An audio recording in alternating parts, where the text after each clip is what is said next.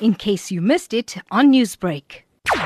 In one of our beaches, we have had an incident whereby people flocked to it, which is very embarrassing because messages are out there, whether it is in print or broadcast media. We are still under lockdown, and as a result, we need to ensure that we respect the regulations. And it must be drilled in our heads that the regulations are not aimed at frustrating people, but our government is trying its level best to ensure that we are safe from this scourge of the coronavirus that is wreaking havoc in the country and the world. Take us back to the regulations that have been permitted when it comes to attending the beach. We must be mindful of the fact that government is not going to win this war alone, but it requires that all of us as citizens, we play our part, because our failure will make it very difficult for us to flatten the curve. So it is very embarrassing to see people doing something that is antithetical to the regulations of our lockdown. We're still under lockdown in as much as we are on level 3, but people mustn't disregard the regulations. Beaches are not opened.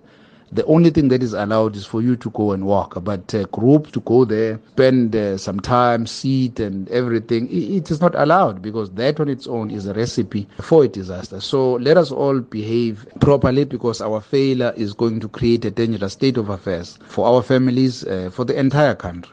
As the eThekwini Municipality, what is the warning when it comes to them making use of the beaches outside of the regulations? So we are very embarrassed about this. It is very embarrassing. Let us therefore respect the regulations of lockdown. Newsbreak, Lotus FM, powered by SABC News.